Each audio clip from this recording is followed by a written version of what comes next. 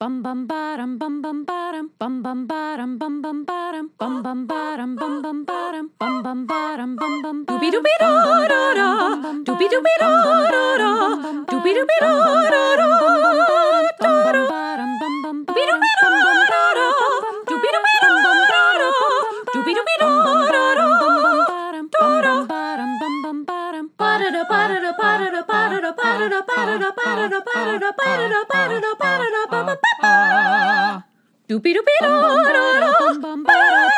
You are now in session with the Comic Book Couples Counseling Podcast. I'm Lisa Gullickson. I'm Brad Gullickson. And each month we evaluate a different iconic romance within the four-color realm. In this episode, hey, Brad. Yeah. I'm writing my webcomic. It's sort of an absurdist autobiography where I'm a unicorn that has my exact social security number in our creator corner, where we are talking to Brian Michael Bendis and Alex Maleev about Masterpiece from Dark Horse Comics. That is a very specific joke, Lisa, and reference to a comic that is not out yet. That's for y'all to enjoy in the future. But let's talk about... Evergreen! Let's talk about some comics that are most definitely already out, and they've been out for a long time. I like the idea of me calling an episode evergreen when it doesn't even make sense in the present. That's not how trees work. Or maybe it is, right? It starts as a seed underground. You listeners may recall that earlier this year, Lisa and I drove out to Annapolis, Maryland, to the new Third Eye Comics location, Buys and Bargains. It's where all their dollar comics are stored. And it had been a long time since we recorded that episode with owner Steve Anderson, and we thought, we need to do some rummaging this weekend. So yeah, we headed out to Annapolis once again, and we hit those dollar bins, and we found... I don't know, you can't really call it gold, right? We didn't find, we found Avengers 4 there. Yeah. We found weird stuff. When we go to shops and conventions, we're not really the type of people who bring lists, although we do have a couple lists on our phone. I know there's some series that you're hunting for. There's a few series that I'm hunting for. But mostly when we go to a store and we rummage through a dollar bin, we're just open to whatever. Oh, yeah. The list is just a guideline. It's supposed to keep us from buying doubles of stuff, but it's not successful. No. We have tons of doubles of stuff by accident. But it's just you go in there, especially with a dollar bin, you just have to let the spirits guide you. And sometimes those spirits reward you, and you're like, whoa, look at this early appearance of Darwin Cook art. And sometimes they're just like, no, you're gonna really dig into Brink of Destruction, the Brink Stevens anthology, Brad. And I'm like, okay, spirits. Do you need 27 issues of Badger? Is it an emergency and you need them now? Well, they're all here. I've never read Badger, but I feel like I have to because every dollar bin store is flooding with those books on the East Coast. I feel like the Badger is badgering us to get into him. Yeah, so, we should do a follow-up episode in which we just dig through the entire Badger catalog. Does the Badger have a partner? We've never read. We have no idea. Yeah. I know the Badger had fans at one point. They may be listening. They're just going to have to tell us which issues we need to read to get the romance. And do a whole counseling session around the Badger. Yeah. That would be a strange turn of events, but possible. So, Lisa, looking at our haul from Third Eye Comics this past week, what were some of the finds that really excite you?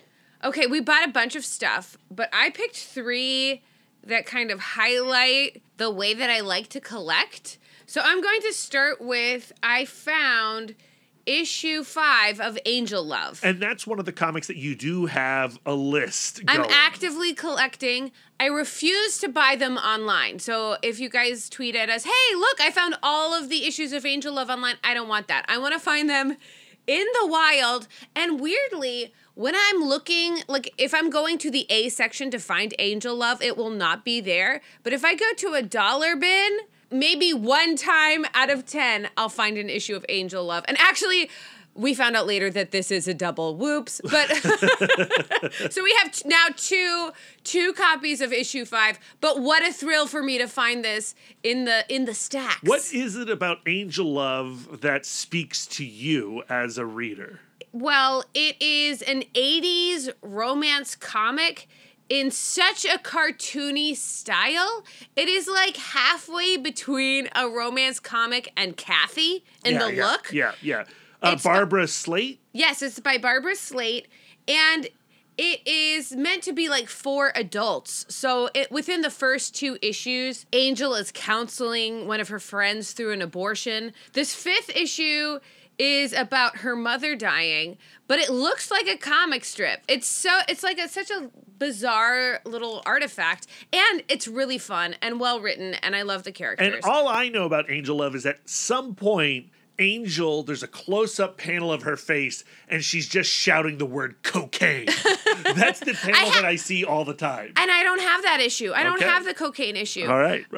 Angel is a cartoonist, and she draws the little angel that comes to life and, like, counsels her. It's so bizarre, and I love it. I want to get into it as well, but I'm waiting until you have gathered up all the issues. What else did you get? Okay, so this... This is the one I'm most excited about. This falls under the category of this is so weird, I have to have it. Uh-huh. And it is the premiere issue of Nightcat. Oh, yeah. America's hottest singing sensation is now Marvel's newest superhero. Okay, Lisa, this is a comic cover that I've seen online. I've heard like whispers of Nightcat, but I don't really know what Nightcat's deal is. So let me reveal to you some of my deep research in that I read one Wikipedia article. That's the comic book couples counseling way. So apparently, someone at Marvel Comics was looking for like a new way to market comics, and so they found this up-and-coming pop singer named Jacqueline Tavares, or Jackie Tavares, and they decided to release her first album alongside her first issue of her comic starring her. And if you look at the back, they also have a special edition collector's item t-shirt signed by the Nightcat and Stan Lee. Oh, okay. And this comic, Yeah. this is a nice comic. I mean, this is a prestige format book. You know, like this is like the Black Label of its day, the Marvel version of it. So they've tried to have they had tried something with Dazzler, having Dazzler have a music album, but it just like never came together. Yeah, like so the script here is written by Stan Lee. The art is done by Dennis Cohen and Jimmy Palmiotti. Mm-hmm. That's awesome. I mean, it looks great inside. I love the interiors. The cover is, what is it, Joe Jusko. So cool. Yeah, Jacqueline had a rude awakening about how comics work because she saw the cover and she was like, is that what the entire comic is going to look like? Ooh. And they're like, no, often we have a different person do the interiors. And she's like, what? But what I think is extra wild about this is this was a huge monetary investment. A holding company was created. They put all of the biggest names on this Nightcat comic, including they got Jim Lee to design the costume. They sent Jacqueline Torres all over the country doing daytime television, promoting this comic. An album was made. It has 9 tracks, some of which actually have Jacqueline Torres' voice on it. Many of them have the voice of studio musician, I had her name right here, Nikki Gregoroff. Okay. who kind of, I guess, ghost voiced a lot of the tracks on this album. And they put this comic out, and they put this album out, and the album failed to chart. The comic didn't do particularly well, and then they just give up on the whole thing. You can find the album on YouTube to listen to. You can purchase a version of it on Amazon right now for $90. But to me, my heart goes out to Jacqueline Torres. Sure. I have no idea how old she is, but I'm guessing she's like late teens, early 20s. She looks like a young woman. Yeah, back in 1980, whatever, 1991, I think. 1991, yeah. And she has record executives and Stan Lee and all of these people saying this is going to be the biggest, hottest thing. They give it one shot, and then they just drop it like a hot potato. I would love to see a documentary about Nightcat, right? Yes. I want to know how she's doing. Is she okay? Did she continue being a model or doing music or something? Like, she does have an IMDb page. Yeah. Well, I want to hear what you think of the comic book when you get done. Like you said, they put their top tier talent on it. The interior interiors look great. The cover is amazing. I am super curious. It's kind of like a Dazzler concept tried to be transformed into the real world. Yeah, it got some mixed reviews, including Adam Troy Castro of Elsewhere magazine. I don't know what that is. But he called it a cynical gimmick and said that she looked like a biker slut Wolverine. Oh, and I think, what? I want a biker slut Wolverine. Who doesn't? That doesn't sound like a criticism to me. That sounds like a selling point. Oh, that's a great handful of comics there, Lisa. I had some success as well. I won't go into it too much. We've been discussing your selections for a bit. But my biggest takeaway from our Third Eye Comics trip was a stack of Harvey Picar's American Splendor books when it was being published by Dark Horse and when it was being published by DC Vertigo. I've read Picar in the past. I was a huge fan of the movie, but the Picar that I've read is mostly the stuff that was illustrated by R. Crumb. The Picar American Splendor comics that are illustrated in this are done by cats like Darwin Cook. We've got Chris Somney. We have Gilbert Hernandez, Hoche Anderson, Wow. Dean Haspiel. Like, it's going to be Ty Templeton. I mean, Rick Geary, Derek Robertson. I'm excited to dig into this fat stack of American Splendor comics. And I love that American Splendor at one point was being published by DC. Yeah. I had forgotten that fact. So, yeah, a successful trip to Third Eye Comics bargains and buys. Yeah, I love to look at what the selection is and then write a story in my head about the person who unloaded all of their Yep. American Splendor Yep, comics yep, or yep. all of their Badger comics. Yep. And I also found the first issue of Sleepwalker. Yeah, you did. For a decent price, for $1. And Sleepwalker was like one of those comics, like probably one of my first 100 comics that I got when I was collecting back in the 90s. And I adored that character, and it's been too long since I revisited those issues. So, yeah, I'm gonna dig into some Sleepwalker now. I get some sort of satisfaction in digging through the dollar bins and rescuing these comics out from them, Yes. right? Because these creators put so much of themselves into these works, and then for whatever reason, Nightcat just doesn't catch on. It doesn't become the sensation that so many people were hoping it was going to become, and then it just rots away in these long boxes in these various comic book stores across the country. And then along come Brad and Lisa, and they go, "Oh, this looks interesting. Let's pull this out. Let's explore it, and let's find the quality that's still there." And there are a ton of circumstances why a book would end up in the dollar bin. Maybe it's because way too many were produced and it was a mediocre comic and there it is. But there's always the off chance of hey, this was an undiscovered gem of its time. Or the person who is sorting the comics at Third Eye has some knowledge in one area, but not in the area of whatever's in this. So there is that kind of panning for gold quality when you hit those dollar bins, and it's exciting. And we're not talking about finding something, oh man, I found Nightcat #1 premiere issue and it's worth $7 million. No, it's worth $1.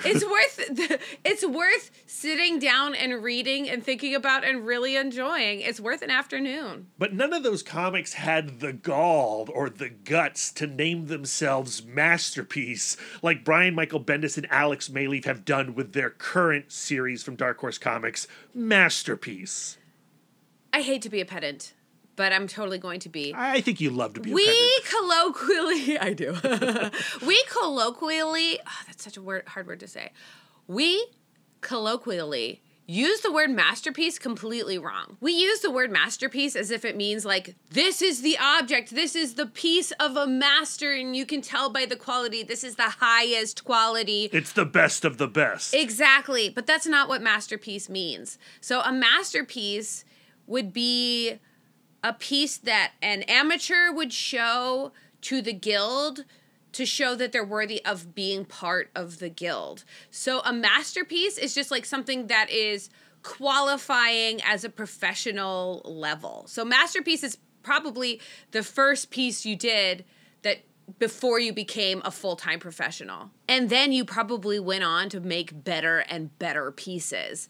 And the reason this bothers me for some reason is because I know that there must be another word out there for what we colloquially call a masterpiece, and I don't know what that word is, and it's driving me crazy. Like if you were writing a review of a comic or a movie and you would say, like, this is a masterpiece, we don't actually mean masterpiece. Right. We mean something along the lines of like, oh, this is a triumph. This is sensational. This is amazing. Yeah, but there's no word for like, this is the best, like, example of this individual's work. The ultimate? Like, this is the ultimate Bendis and Maleev collaboration? Yeah, but that's not a noun. I want a noun. I mean, I don't have it on deck right now. Neither do I. Somebody knows. How it pertains to the Brian Michael Bendis and Alex Maleev comic is that Masterpiece is the name of the central character. She's a teenage girl who discovers that her parents were these master criminals. They were the criminals' criminals. They were so famous that movies have been made about them, but they disappeared a long time ago, leaving her alone. Until a billionaire named Zero Preston comes to her doorstep and tries to leverage her as a form of payback against her parents that stole billions of dollars from him. Bendis and Maleev are longtime collaborators. I think the first time we encountered their work was through Daredevil, but they first got together on Sam and Twitch, and since then they've done Moon Knight and Scarlet. But based on this first issue that we got to read, it feels like they are upping their game a little bit, or widening their game. Masterpiece is much more playful than what we've gotten from them before. You know, Maleev is getting to do so many different types of illustration in Masterpiece, and they've even invited Brian Michael Bendis in to illustrate Masterpiece's webcomics that she has gained a little bit of attention for. What makes Masterpiece so fun is that it is an intergenerational crime story where we have Zero, who is the oldest, older than Emma's parents. Then we have Emma's parents, and now we have Emma. And each generation has a different perspective and a different set of skills and a different set of ideologies. And I'm really looking forward to seeing how these interplay and conflict and move the story forward. And a different set of styles. Yeah. Right, yeah. Which is reflected in the art brilliantly. And when I got done with this issue, not only did I want to pull down all my Maleev and Bendis comics and go through and revisit their past works, it made me want to like seek out similar stories, like watch crime films of those various eras, find the crime comics of those various eras. And I think it leads really well into our next segment, which of course is Referrals. As always, this segment is sponsored by Omnibus. Omnibus is a modern digital comic book store and reader app carrying your favorite single issues, volumes, and omnibuses all day and date. Just like your local comic book store, you pay per book, but digital. Their focus is on building an excellent customer shopping and reading experience and using novel discovery features to help fans find their new next favorite book. They feature top-tier content and already have many of the top publishers in comics today. In the spirit of helping people find their next new favorite book, we have our referrals segment. The idea is to give our counselees, that's you guys, further reading on the themes of the episode. Think of it as us sending you to specialists to further your healing journey through comic books.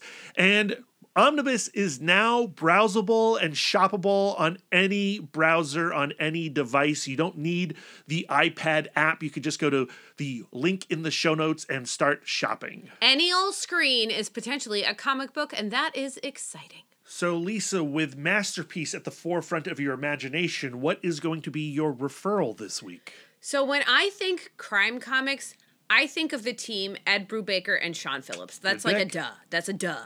I picked Destroy All Monsters from the Reckless series. So good. Because it focuses on the relationship of Ethan and Anna. So Ethan is a private investigator who is always like career-wise like on the rocks. We never know how it's going to go. And he also owns and runs a movie theater for a short time. And that's how he meets Anna. So Anna was a little punk rock kid who was vandalizing his theater and then breaking in and watching movies at night. And he eventually takes her under his wing when he is a full-on adult and she is like a teen. And so at the beginning of their relationship, it was much more like, hey, I'm an adult, I'm going to show you the ropes, I'm your mentor. And as their relationship progresses, he doesn't initially recognize how that dynamic is changing and that they eventually stop being adult and kid and start becoming much more of like codependent peers. She is an important part of his movie theater business, but also his investigative business. And he's kind of in denial about how essential she is to him until in this volume. And I think that volume ends with a pretty shocking revelation that we're still waiting to see resolved in the Reckless series. And of course, like Brubaker and Phillips have decided to take a little bit of a hiatus this past year from telling Reckless stories. Instead, they did like Night Fever, and this month they've got Where the Body Was coming out. And they're all great. Yeah, they're great. Where the Body Was might be one of the best comics of the year. So, get that in your hands before you make any top 10 lists, friends. But yeah, I need them to get back to Reckless so we can figure out the whole Anna storyline. But Reckless is such a great series in that you can pick up and start anywhere. Yeah. And there are multiple volumes on Omnibus that you can check out. Yeah. I also picked a Phillips book, but not Sean Phillips. I picked a book from his son, Jacob Phillips, who is a former guest of Comic Book Couples Counseling.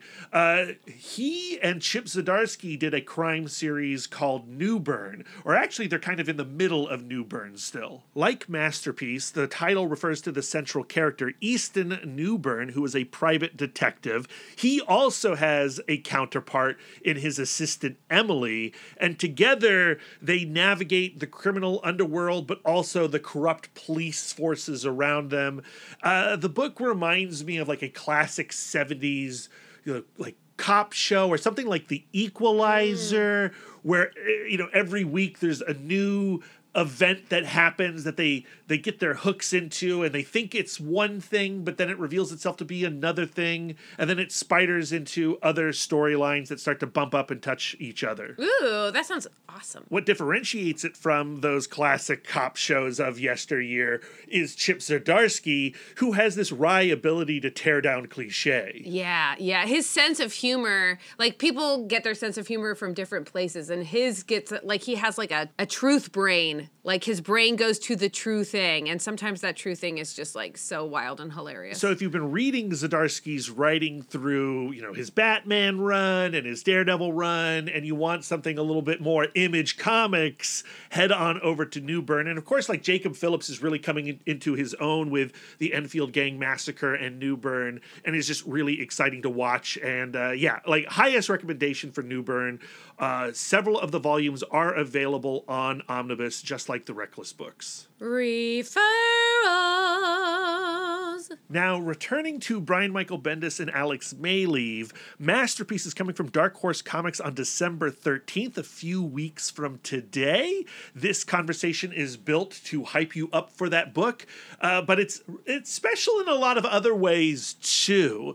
Obviously, Bendis and Maleev have been on this whirlwind press tour promoting Masterpiece, but our interview with them was actually the first one that they did, and they had not seen each other even through a Zoom room in quite a while. So before we even hit record, Bendis and Maleev had this really delightful reintroduction to each other where they were just geeking out and getting excited about seeing each other face to face, and we were just kind of like flies on the wall observing it. Yeah, I loved every second of it. And it carries this extra bolt of energy in this conversation. Yeah. So we talk about Masterpiece, but we really just dig into the secret origin of Bendis and Maleev and what they do so well together. You know us, we on Comic Book Couples Counseling, we're always trying to pull out those life lessons, and I feel like they are a prime example of how to be collaborators and friends, and the kind of romantic balance that takes. It's just really inspirational to me personally. Brian and Alex, welcome to Comic Book Couples Counseling. Hello. Hello. Thanks for the proper introduction. I will say I listen to a lot of podcasts, and my favorite podcasts are the ones where the guest goes, "Are we recording?" They go, "Oh yeah, we've been recording the whole time." That's my favorite. Oh no sneak attacks. This is not gotcha journalism. I accidentally did that to Stanley many years ago, and it was one of the great days of my life. We were doing an interview for Wizard magazine, and it was a creator on creator interview, and we were talking, and I barely knew Stan at the time. He was gracious that he'd agreed to do this, and we were talking, and it was just before the first Sam Raimi movie came out, and they were trying to get Steve Ditko to sign the papers that would say he was the co-creator of Spider-Man. He just wouldn't sign them. He just didn't care. And Stan was in the throes of the frustration of just give the money to charity, give the money to your kids. Just don't make it say created by Stan Lee. No one's going to know you don't care. And then he goes, "Hey, when are we recording?" And we're like, "Oh, we're recording." He goes, "Oh no. You can't turn it on and turn it off. You got to be a genuine person all the time. That's what I say. That's right. Oh man. Well, so as huge fans of you two, it's like always an event when we get a book from you. Why was now the time to get back together? Because I finally got to it. Because he finally got to it before. Because I finally got to it. This is my fault. It's been in the works. We've talked about this for, I don't know, last couple of years at least. Brian suggested we do this maybe even 4 or 5 years ago. And I finally got to it. That's why. That's the short answer. We were wrapping up Scarlet, which is a much darker book in content and tone. Our best work. Absolutely. Definitely work. Alex's best work as definitely far as my best work. Okay. But at the same time, it's a book that takes place in Portland and about Portland becoming the centerpiece of a civil unrest in this country, and it actually started happening in exactly the same locations that Alex was drawing the book. His choices were immaculate, and when we wrapped it up, I was like, the next one will be as challenging but more fun. Yes, but you had the location scripted. It wasn't my choice. You had them already in the script, and I came. Remember the camera. I did, but we talked about this in length, and I came to Portland just for the location scouts, and we shot a lot of pictures from where the action took place. And then how many years later this whole thing happened? It was like, and you would send me articles and pictures from newspapers of the things that I drew and actually did happen in real life. That was insane. So we're very chuffed that our creative relationship could also make a creator-owned comic. Like some creators that like they're good in the work for hire space, and some creators are good in the creator-owned space. But when they switch, it doesn't always work for some reason. There's just something about it. And I was like, well, I hope me and Alex would be able to take everything we've learned doing Daredevil and all the other projects we've done at Marvel and apply it to something elevated. And Scarlet proved that we could. And I was like, oh, good. And then I wanted to just do more. And so I said to Alex that this next project would be more quote unquote fun in the dangerous crime area / fun. Mm-hmm. And I've been cooking this idea for years. So even though it feels like for you that we took some time off, it never feels that way. Like it's on my mind daily. Like either I'm typing or we're working, and also he's been drawing this behind the scenes now all year. So for me, it feels like it's constant.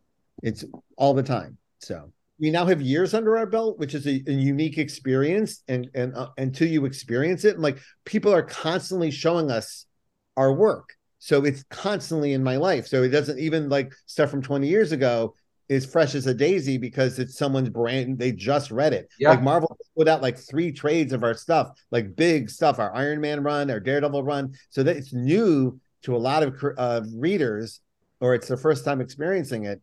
And so it's in our face that way all the time. It never feels old. Yeah, especially when we go to conventions, they start bringing in the books. And we get to sign a lot of books, which goes to show you we've been together for what, 25 years now? Something like that. Love it. Well, I've been reading since then. I was reading your Daredevil run off the rack. I've been a fan for a long time, but I've always kind of been curious as to when you know a certain project is a Brian and Alex project. Like, why is Masterpiece a Brian and Alex project? Why is Scarlet a Brian and Alex project? Well, it was created like I take my relationship with Alex and other creators that I have like long term, like Gatos and Oming and Alex. We've been together for many years, and with adulthood comes like you understand how special that is. Like not only are you grateful for it, but then you go, oh my God, this is very special. I'm one of the few people that has this, so I will take it very seriously. Not unlike you take your marriage very seriously, and you give it as much as it needs to thrive and be the best version of itself. So I'm Alex's biggest fan. I have been since the 90s. He knows this. I wanted to be Alex when I was drawing. You said this before. I know that. I remember this. And it like of the many artists I work with, the one I was trying to be the most like I know in my heart is Alex. And so I look at his craft with more than just envy. With the not only can I not do it, but now I'm responsible for making sure that whatever he's doing is worth his goddamn time. Like oh, if he can do this and he's willing to do it with me, then it should be up to me to make sure that what I'm giving him is emotionally honest, that it's thematically something worth his time. I take people's time very seriously. It's the most valuable thing they have, and especially when you're building something from scratch, it's like, you know, I know it sounds weird. It's like hey, you want to have a baby because we're going to raise it. Like it's not romantic, but we have a baby, and it's like, you know, we've now Scarlett's like 12 years old. She's a preteen, and so we have to raise these babies and take care of them, and if Hollywood comes calling, you know, that's something we have to deal with, and that is really important to how I write for him. So it's all about giving something worth Alex's time. And I have also learned this on Daredevil, that if I'm writing towards valuing Alex's time, the reader benefits top to bottom. That's all my job really is to inspire the best I can and get the fuck out of the way and let everyone enjoy it.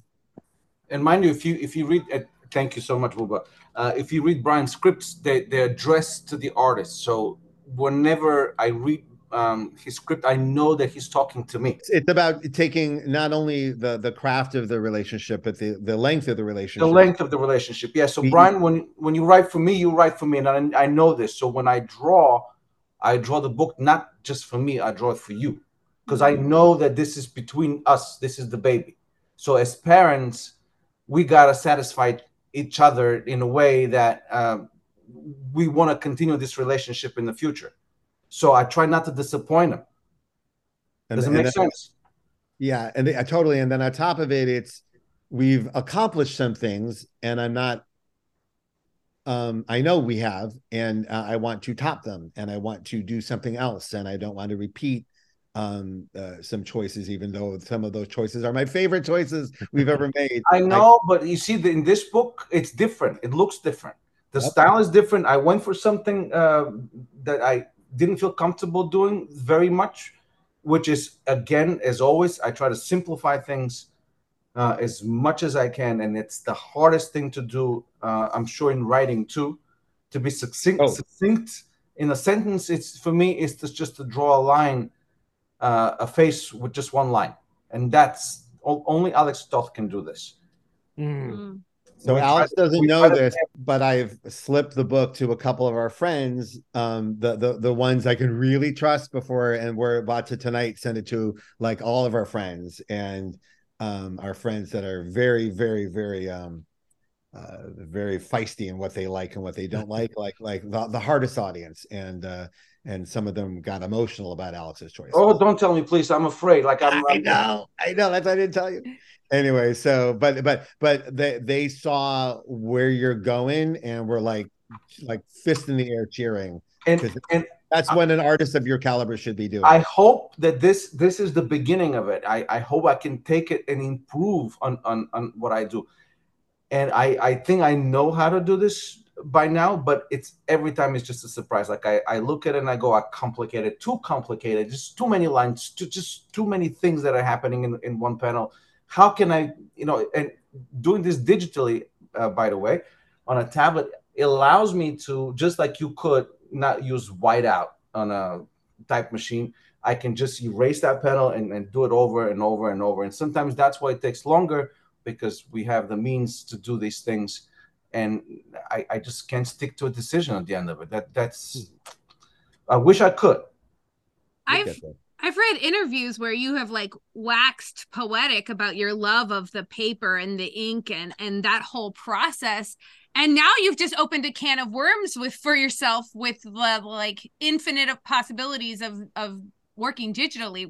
Why did you make that choice? Is true, but it's what happened was, my background is in printmaking and etching. So I've handled paper pretty much throughout my whole years in the academy and in the high school.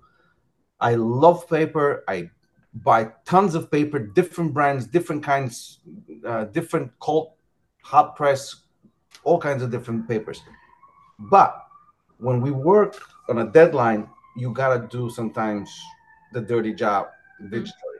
Sadly, this is what keeps the deadlines going for me. So we started doing this during the Daredevil years, by the way. Yeah, as I was going to say, Alex was doing digital work on Daredevil decades ago, before it was anywhere near the industry standard. He kind of kept it to himself, and also, if you look at it, you can't tell. Right. Like, digital work of that era had an edge to it, like a voice to it, and you can't tell. Alex had invented filters. He had invented pens and brushes that before people were doing it. He was doing it real low key. And I used to come over his apartment and watch this stuff going. Still the same brushes and still the same textures from the Daredevil days. I still use the same set of brushes, believe it or not. And what you're saying is true, that I did keep it low key because I didn't want people to know, because it was so early in the game that I didn't want to give up the secret to it, the magic. No, also, I didn't want people to didn't understand the language of it. Like, you once tried to explain it to one of our friends, and you were like, "I'm not doing that again." I'll just wait till it becomes part of the vernacular. Yeah, I realized that, and I still have this the Wacom tablet that I bought way back. Was the 22 inches one of the first ones, I think, from the production line Wacom had. It's like maybe in the first 10 or 15.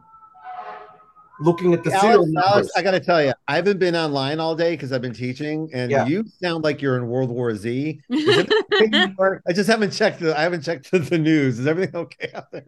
Yeah. Why? To me, it's just Hell's Kitchen, right? That's what it is. There's a lot. Oh, it's just New York. Okay. Yeah, just New York. And I live in a quiet place in Brooklyn. That's just what I hear all day long. Okay, I'm sorry. So I love listening to you guys talk about your creative relationship, and you say that it is not romantic, but to me, it sounds extremely romantic. You find someone, there's a spark there, you decide to explore it and like dig down into it. And I feel like you can't create that kind of creative relationship with just anyone. Like, would you recommend to an artist studying out, like, find someone you spark with and then foster that? Yes, 100%. And again, when I said romantic, I meant like, here's the thing. I used to there's a lot of connection between like what a creative relationship is and what a like emotional romantic relationship totally is. Like my marriage, and my relationship with Alex, there are similarities. Obviously, there's huge differences as well. And what are they? But we used to talk about this back in a time where I ignorantly didn't realize that some people were taking advantage of that space and some people didn't feel safe in it, whereas me and my friends did feel safe in it. So I would talk about it that way. But now we've learned that some people, you have to be protective of yourself in that space, that it's very vulnerable and emotional, and that not everyone's built to do it correctly. So yes, my relationships, in particular my relationship with Alex, from day one, you go, this is important to me, and I'm going to cultivate it for forever, for as long as possible. And so every creative choice we make is based on those choices. What can I give Alex that will make him inspired to do this track that he's on? Like, I'm so excited this has inspired something new for him that I know it's worth both of our time just on that level alone, right? And so from there, I then start building what these characters would be, what's unique about them, what I wanted. I mean, some of this is fully an answer to some things I wanted in crime fiction that I wasn't getting from other sources. So yeah, it's exciting to explore all of that. But yes, for younger creators, if you meet your people, you celebrate that. It is so exciting. And I'm making comics with some people I met my first day in. Like the first people I met, we're still together, and people I met last year, and we're making comics. So these relationships build and cultivate over the years, and sometimes you go separate ways and have different paths, but it still, that time you spent together can be so magical. So yeah, I take it very seriously. So we've read a lot of self-help books. You know, I'm like addicted to them. I love reading relationship help books, and like one of the signs of a good marriage, a good romantic relationship, is that the way that you tell the story of your relationship is one of challenge and triumph.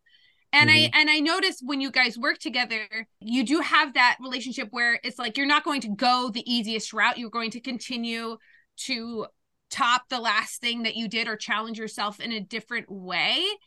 Is that something that you do purposefully, or is that something that you just that's part of your principles as creators to challenge yourself?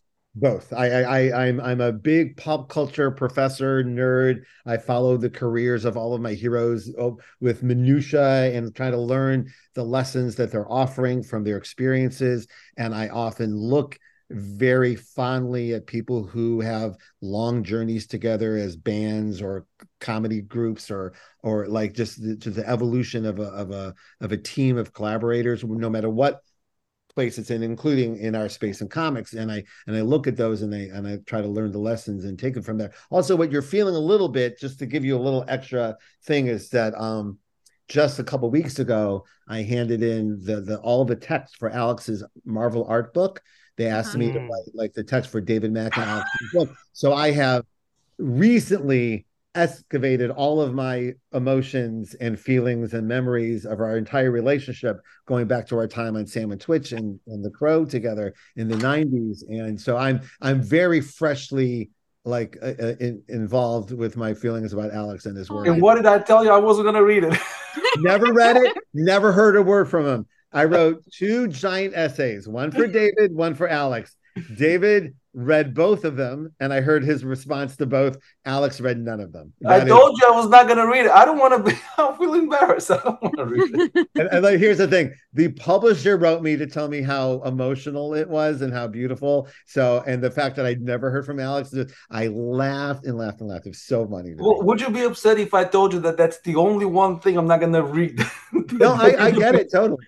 Because what if you read it and you had a completely different memory of it than I did? And you're like, what the fuck? Yeah.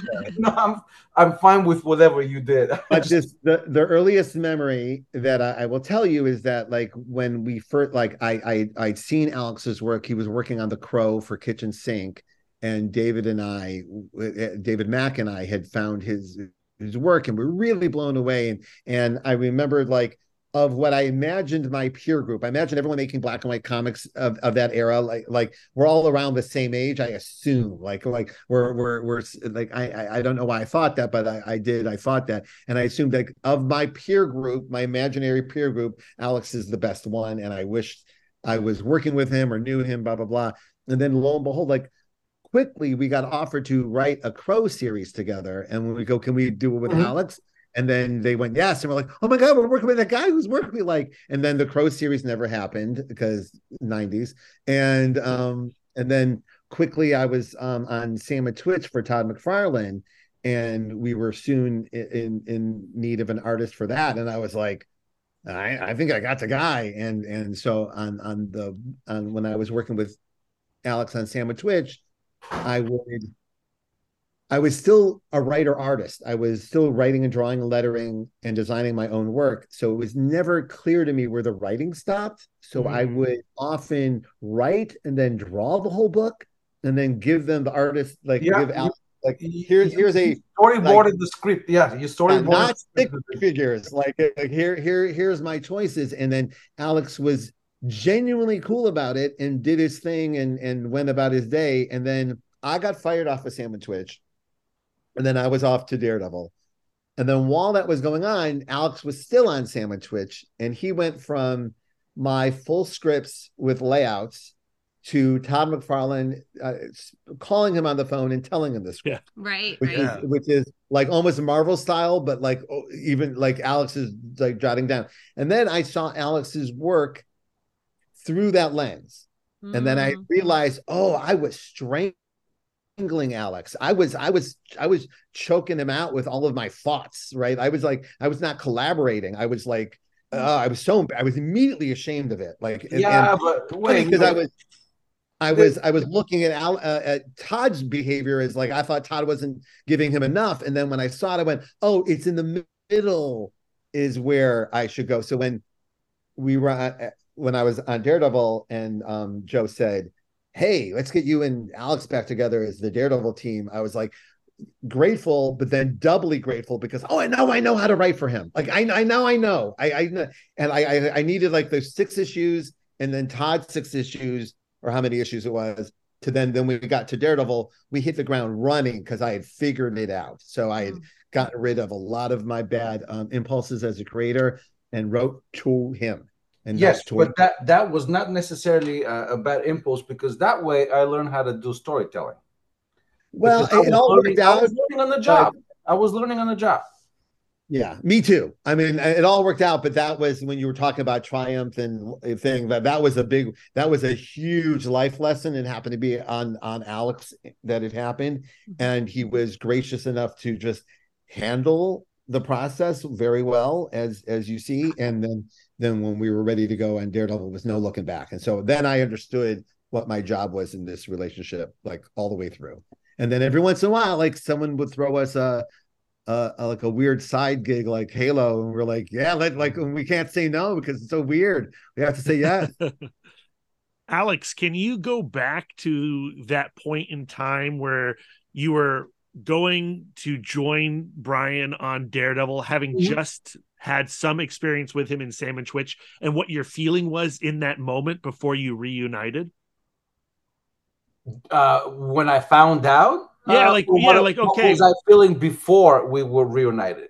Well, before you reunited, but knowing that you are going to reunite, like, were you like, okay, it's the Sam and Twitch guy, I know how to deal with this guy? Well, no, it's we'd gotten to the point with Todd that it was a bit tiring to work from the phone calls, because I had to take down notes. I had to figure out how to.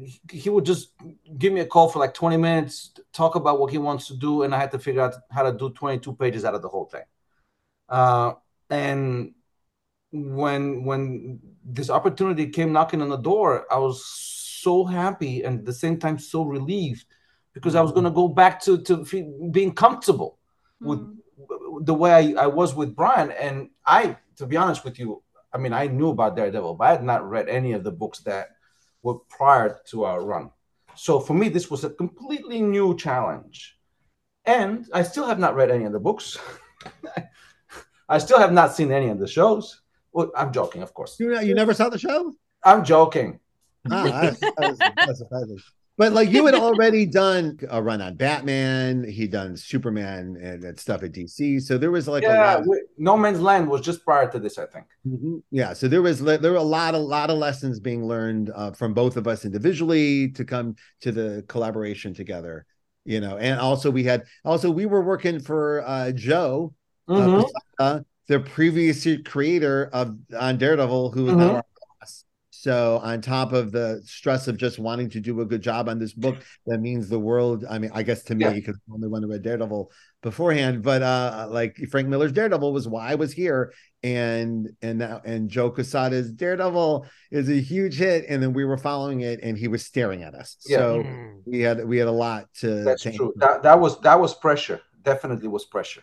Yeah, but it was good. It was good pressure. It wasn't too bad. But you damn well knew Daredevil's biggest fan was your boss. Yeah. That was absolutely, you knew it. But also So- when he loved it, and often did, it was the biggest compliment, because Yep. Joe really loves Alex's work, like really, really, really loves it, and doesn't love everybody. And so it was nice to see. So jumping to the present now with Masterpiece, Lisa and I have had the chance to read the first issue. Oh, And good. what's I didn't know. so Great. exciting about the issue is that you get to, like, you're playing in a lot of different styles just within this first little chapter here. We get to see a lot from Alex. And Alex, are you also illustrating the web comics? The Unicorn Pal? No. I thought so. Okay.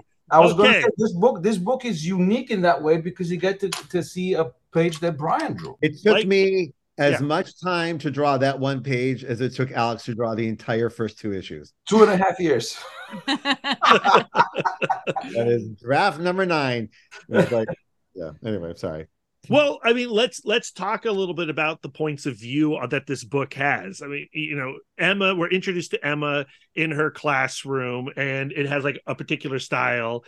And then we learn a little bit about her history. We imagine her history, and it has like this very mod style. And then, of course, from Uncle Perfect or word. Avengers or and then we have the web comics, which has its own style. Talk about, you know, wanting to execute something that's kind of like a tour through these various aesthetics. Well, you know, go ahead, Alex. Go ahead, Brian.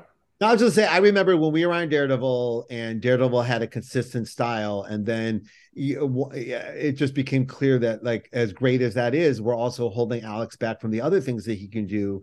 He has other tricks up his sleeve, so we would often find as many story-related reasons we could to change the style. We did the retro styles and the styles we did during the horror comics and stuff. It was specifically, he can do this. Let's do it. Like, let's use all the tools in the toolbox if we can. And then, so when this, for our creator owned, it's just an extension of that. I like at this point, I don't know what he can to do. So it's just like, what would this look like, and what would that look like, and do you want to do it this way, and how would you like? I like, particularly for the mod sequence, like I threw out like 50 references, and then he just takes them in and regurgitates them back in the way he wants it done. And it was not at all what I pictured, and absolutely perfect. Not at all.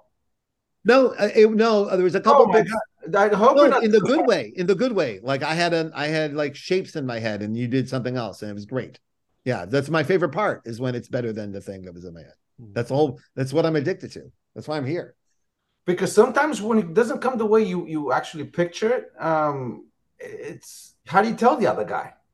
Like, this is the problem. How do you No, it's not a problem. To me, it's always a yes and is where I live. So it's like, I wrote something that made you do that with it, then I yes and what I then do with it. And like, I often, like, I was like surprised, like when you first started breaking down your style into those to the minimalist place that you wanted to go to. Like, I was definitely like writing those first pages in Scarlet, I was thinking that Scarlet, and then when I first saw the first pages, immediately changed the way I was writing it to the template in which you had laid out. So that's how it doesn't make me go, oh no. It makes me go, oh cool, like something, a challenge in front of me, and it's always for the best.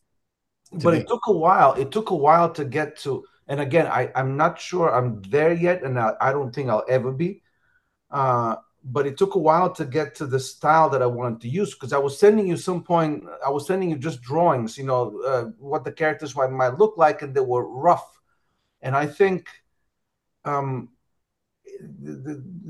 you gotta find the golden ratio in this. It can be just too loosey goosey, but it can be too tight at the same time. It's hard to get it done. It's like you don't want to overcook the meat. You don't want it to get dry and boring. You want it to look minimalist, not rushed. Not rushed, but that's what Alex Toth does. Like, if I can study his thing and teach a class on one of his drawings, he's that goddamn good, that guy. He's going to make you do that. I think he's going to come to stuff next. Anyway, if you want to.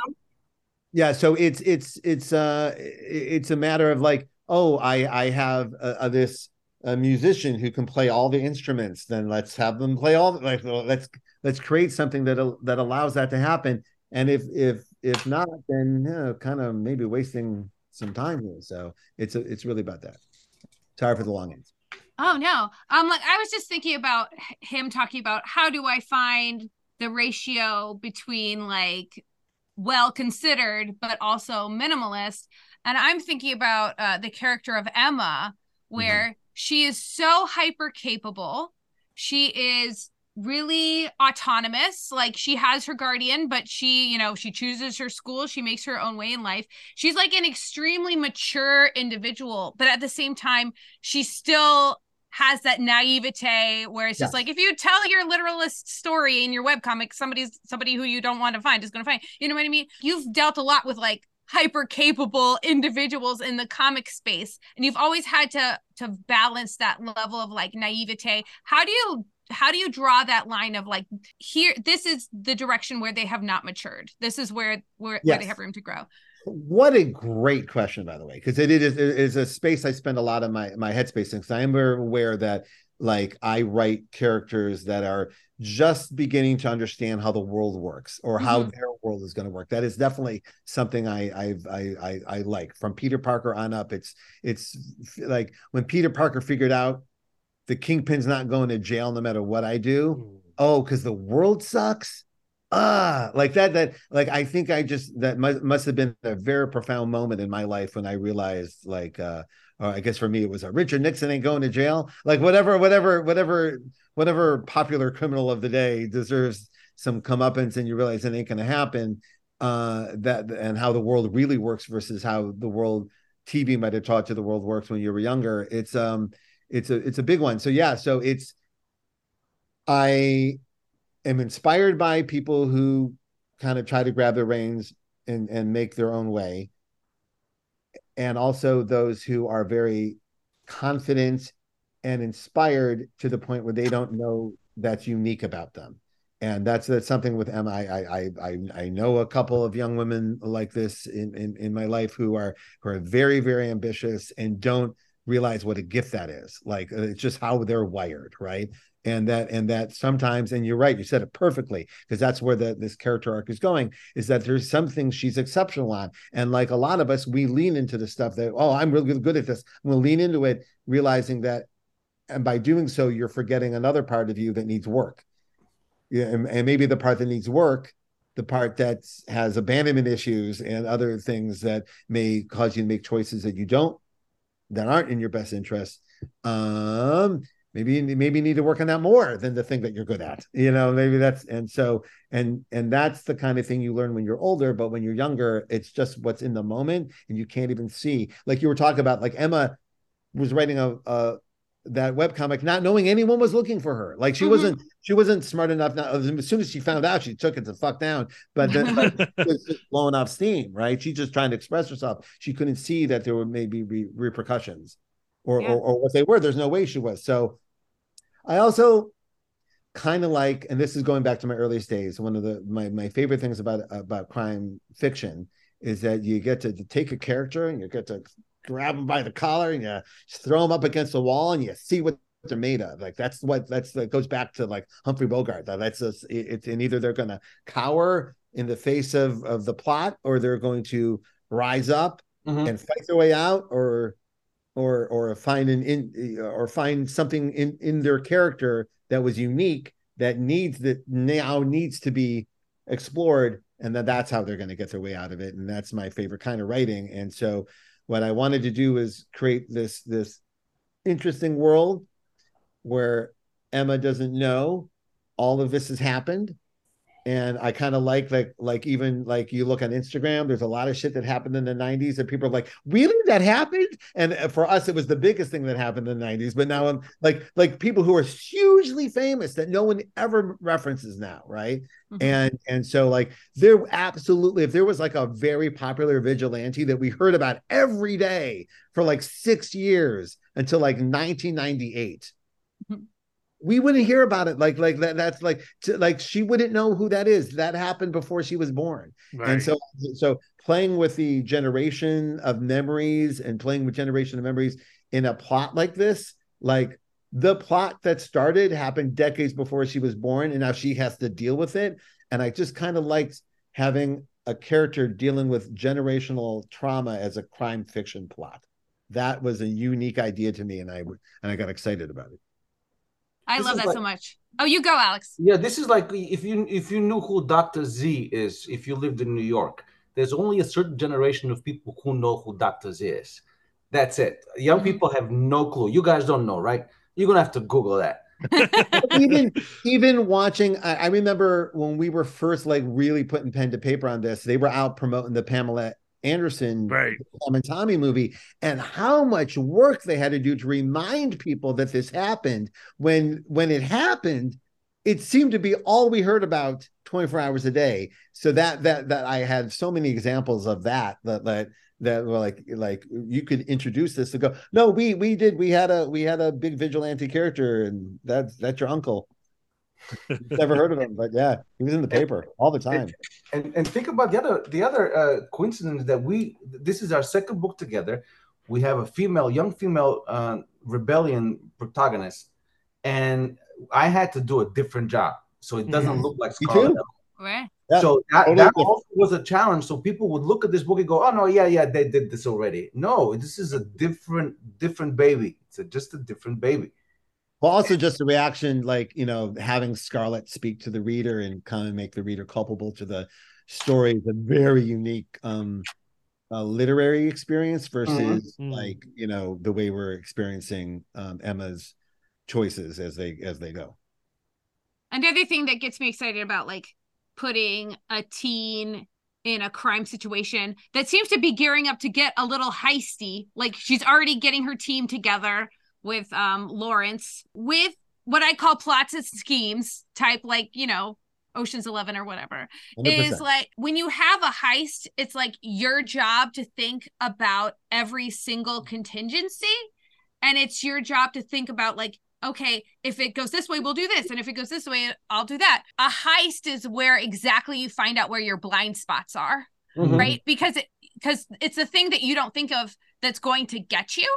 Do you ever think about that in your storytelling? Because you're writing a character who is Gen Z. Do you worry that you're going to heist yourself and you're going to find some kind of Gen Z blind spot that you didn't anticipate?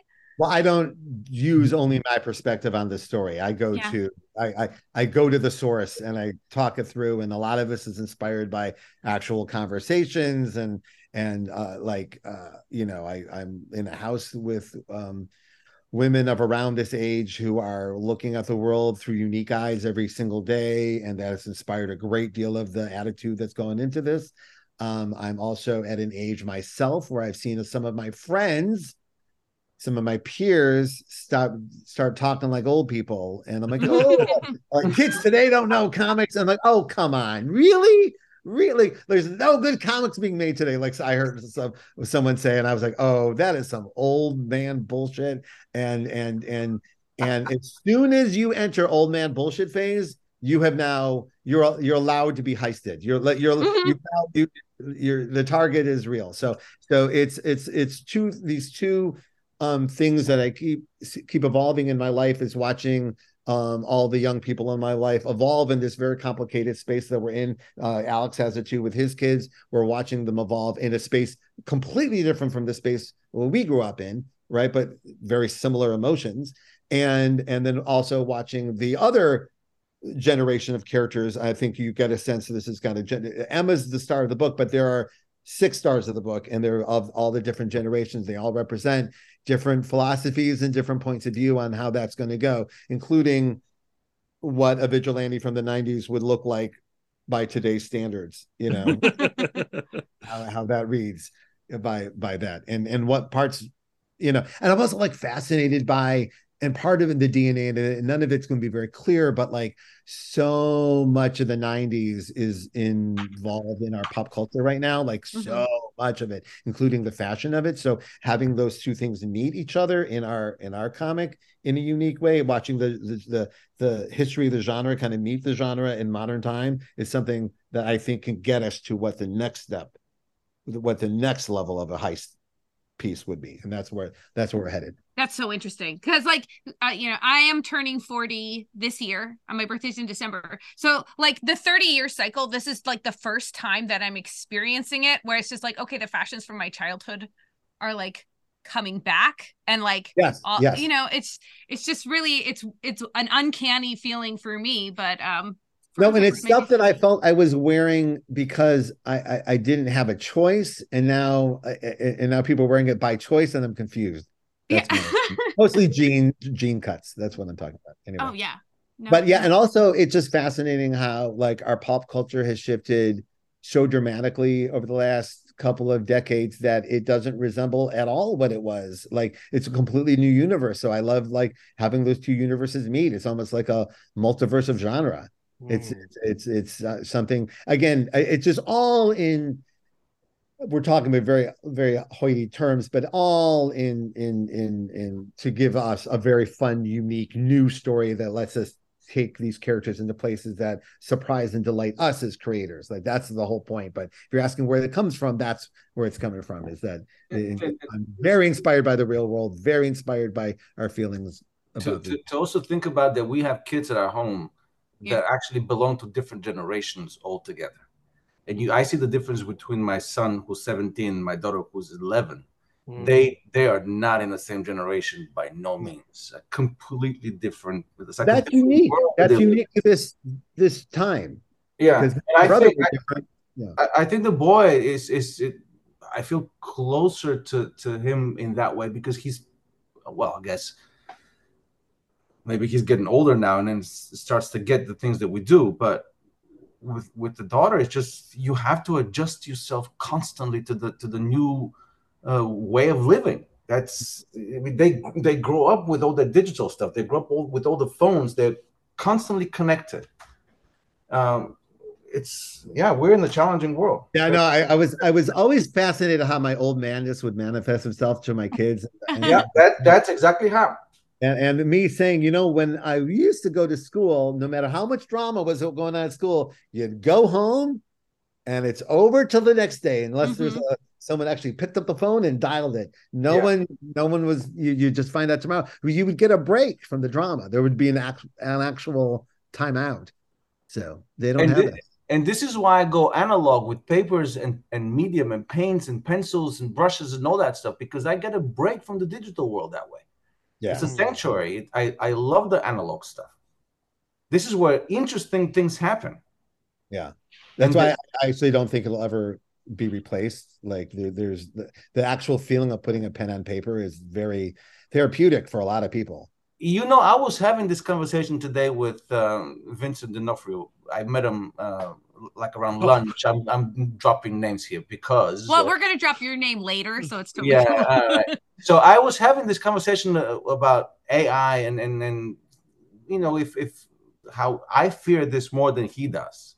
But I think that at the end of the day, you want to have a piece of artwork on the wall, which is what Brian has behind him right now. And I'm grateful for the fact that you hoisted up that Hellboy page up there just for that call, so I can see it.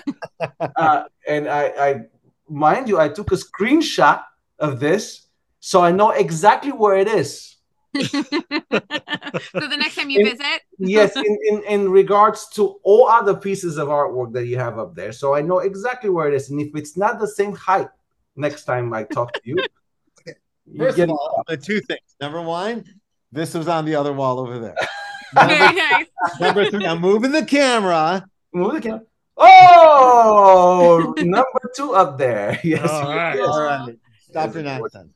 The love is real. Amazing. It's real. So how right next to my Jim Lee. Right next to my Jim Lee Superman. That's awesome. That's sick. How grounded is this crime world? Because like there's like crime where it's like, okay, there's true crime. Like if true crime is like zero, Like, I would feel like at like 45 degrees tip towards fantasy, you get like Mission Impossible, like where things are like, okay, that's kind of like, that's pretty fantastical. Like how far do you tip? I would say like in the elevated genre, like in between Oceans and John Wick, like right in the sweet spot. Yeah, it's right in the sweet spot there. Like but the emotions are real, the humanity is real. It's actually based more on some real true crime stuff, like the Gardner heist and DB Cooper and stuff like that, than it was any like film or anything like that. All the whatchamacallit, all the true crime, elaborate true crime things that people got away with, though those are the ones I'm the most inspired by as far as what we're doing here. Well, we could talk to you forever, and we almost trapped you into talking to you forever, but we have to release you back into the world. Now I got to go get my daughter. Got to go get her. All right. I first of all, thank you for reading it. That was very nice. I didn't realize that happened, but I deeply appreciate it. And thank you for getting me on the phone with Alex, because this is something I've been trying to do for a couple of weeks. And it's not a phone; it's a Zoom call. You know, I don't like Zooms. But your lighting. Look at your lighting. I don't like it. I don't like it because I don't know. I don't like the way I sound. I don't like the way I look. I'm an old man now. Okay. Well, we'll be sure to send you the audio, Alex. I'm not going to listen to this. Totally fine. He doesn't know it happened. It's great. By the way, this is decades of this. If you see, I'm complete. I knew. You look exactly the same. Exactly the same. But what happens is, like, I wrote it even more emotionally because I know he's not going to see it, and then people are going to tell him about it for years, and then eventually he's going to take a peek. No. Well, 75-year-old Alex will crack open the book. Dust will come off it, and he'll go, "Oh, he loved me." Anyway, there was so much more we could have told you about the book. I want to finish up with this. Just 1 minute. Yeah.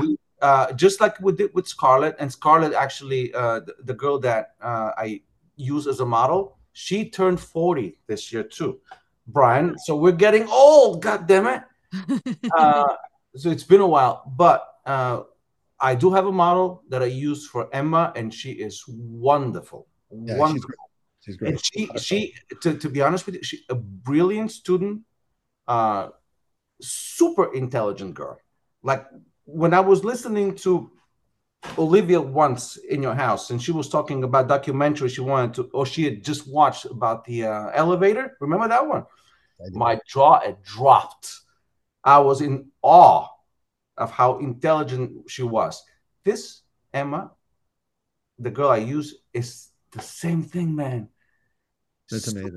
Super smart girl. I'm very, very fortunate to have her as a model. Awesome. And this is one of my favorite parts of Alex's process, that he casts the roles, he works with models, and then does his thing. This is the first book that I'm not a part of as a model. Because I'm just I'm gorgeous in real life, but I'm not going to be in the pages of this book. You not being the Paragon shocked the shit out of me. I know. But I do have a buddy who is perfect for it. And then it's the first book that my wife is not a part of just yet. Unless you throw in like an FBI agent and she's female, she goes right back. All right. We got more characters coming. You'll see. So yeah, we're going to new characters every issue, and by the end of the first storyline, you're going to have a whole new world of characters to play with and fun for us to have. I'm so excited. I cannot wait. Gentlemen, thank you so much for hanging out with us. All right. We will talk again. I'm glad the podcast is going so well too, by the way. You guys are like everywhere. It's awesome. Mm-hmm. Oh, thank you. Thank you. Yeah, it's been great. The best time. We are so spoiled to get to talk to the likes of you and talk about this book. It's so fun. I'm so excited. So much. Thank you for the invitation, guys. All right. Thank you. Get out of here. Alex. All right. You're so cute. All right. Go get the kid. And there you have it, our conversation with Brian Michael Bendis and Alex Maleev talking about Masterpiece, the first issue of which comes out on December 13th. Lisa, I really enjoy the part of the conversation after, like, okay, so we spent like so much of the conversation talking about who they were as creators in the beginning and how they developed into where they are now. Like, we talked for like 20 minutes before we even get to Masterpiece. But once we get to Masterpiece, I love how you find your entryway into the story by discussing your upcoming birthday and how you're experiencing the 30-year cycle for the first time, and how this comic really reckons with the cyclical nature of pop culture. Yeah, that conversation was really like two-pronged. It was like everything that's old is new again, but also the stuff that's new now is like completely weird and like unrelatable. So we just had Thanksgiving, and we had some of my teen nibblings there, and they love to talk movies, and they watch horror movies that we love. They love The Shining and all that stuff. But like, they will show me a meme, or they'll tell me a joke, or they'll tell me a story, and I'm like, I have no idea. Like, I don't have any. Like, I don't have any in to even begin to understand what they're talking about. Right, right. And that's what Alex is speaking about regarding his youngest daughter, where he is constantly having to, like, re-up his game if he just wants to communicate like a normal person with his child. And it's so funny because that's the way my sister-in-law talks. Like, if anybody needs Gen Z translated, you can come to me. And yet I'm still, like, skeptical. And I'm like, do you understand what they're saying, really? I know you live with it full time. But, like, the cyclical nature of, like, pop culture and fashion. So in the 90s, I was super into the 60s stuff. Right. And bell bottoms were back on the shelf, and the Monkees were on Nick at Night. And I really just leaned into the 60s and 70s stuff. But I really thought, I was like, I am pulling from history. You know what I mean? Like, I understood logically, like, my mom remembers the 60s, but I'm like, but does she? And so now... Did she understand it? So now, walking past Urban Outfitters, and it looks like the cast of Clueless as mannequins, and I go like, it just, like, blows my mind that the relationship that my nibblings has to the 90s is the relationship that I had to the 60s. Yeah. It's, like, disorienting. So that anxiety that you're feeling about all of that is really at the heart of Masterpiece. And that's the joy of Masterpiece, is the tension between the generations. And it's going to be exciting to see Emma in her Gen Z-ness and in her brilliance be able to go through Zero's hoops in a way that he just never anticipated, because he does not relate to her. We didn't really talk enough about Bendis's webcomics within Masterpiece. But I love, so Emma is super brilliant, right? She's an inventor, she's an app developer, she's amazing, and yet she is so entirely naive. And her webcomic looks exactly like the webcomics being made by my nibblings. Yeah. But it's also, it's like Bendis doing a parody of a webcomic, and in doing a parody of a webcomic, it highlights how he's kind of an interloper to that world. I love seeing Bendis's illustrations again. Like, it makes me so freaking giddy. And when you hear that portion of the interview where I'm like, Alex, is this you doing the webcomics? And like, I clearly I knew it wasn't Alex. I knew it was Bendis. And so I was like gleeful to hear Bendis talk about doing illustrations again. But because it's Bendis doing webcomics, it feels like Bendis doing webcomics, not Emma doing webcomics, not Masterpiece doing webcomics. And I almost wonder what it would be like if they had gone out and got a Zillennial to do the webcomics. Yeah. Like, towards the end of the conversation, I talk about, like, are you guys worried at all about heisting yourself, where you set yourself up to represent this Gen Z individual and you somehow miss the mark? Like, to me, this is just the first issue. I'm, like, ready to defer to their expertise. Like, they have Gen Z living in their home, eating their food. Yeah, they have a better understanding than we do, certainly. So yeah, but, like, I think we are both in a place where we're kind of going, like, we are in shock that we are no longer young and hip. You know what I mean? And it seems, to many of you, it seems late that we are realizing this. December 27th, I'm turning 40, and I'm finally going like, oh, my youth stopped and I didn't even notice. It's a state of mind, is what my dad would always say. Yeah, but your dad is so old. Okay. I wouldn't have it any other way. I like where I am right now. I don't want to go back to my teenage self in any way. I would like to be able to go and do the thing and tell my teenage self, like, why are you worrying so much? It's totally going to be fine. Yeah. Yeah, high school was 4 years, and I spent so much time worrying in those 4 years that I like practically gave myself an ulcer. And I would love to go back to that kid and be like, yo, none of this matters. Oh, yeah.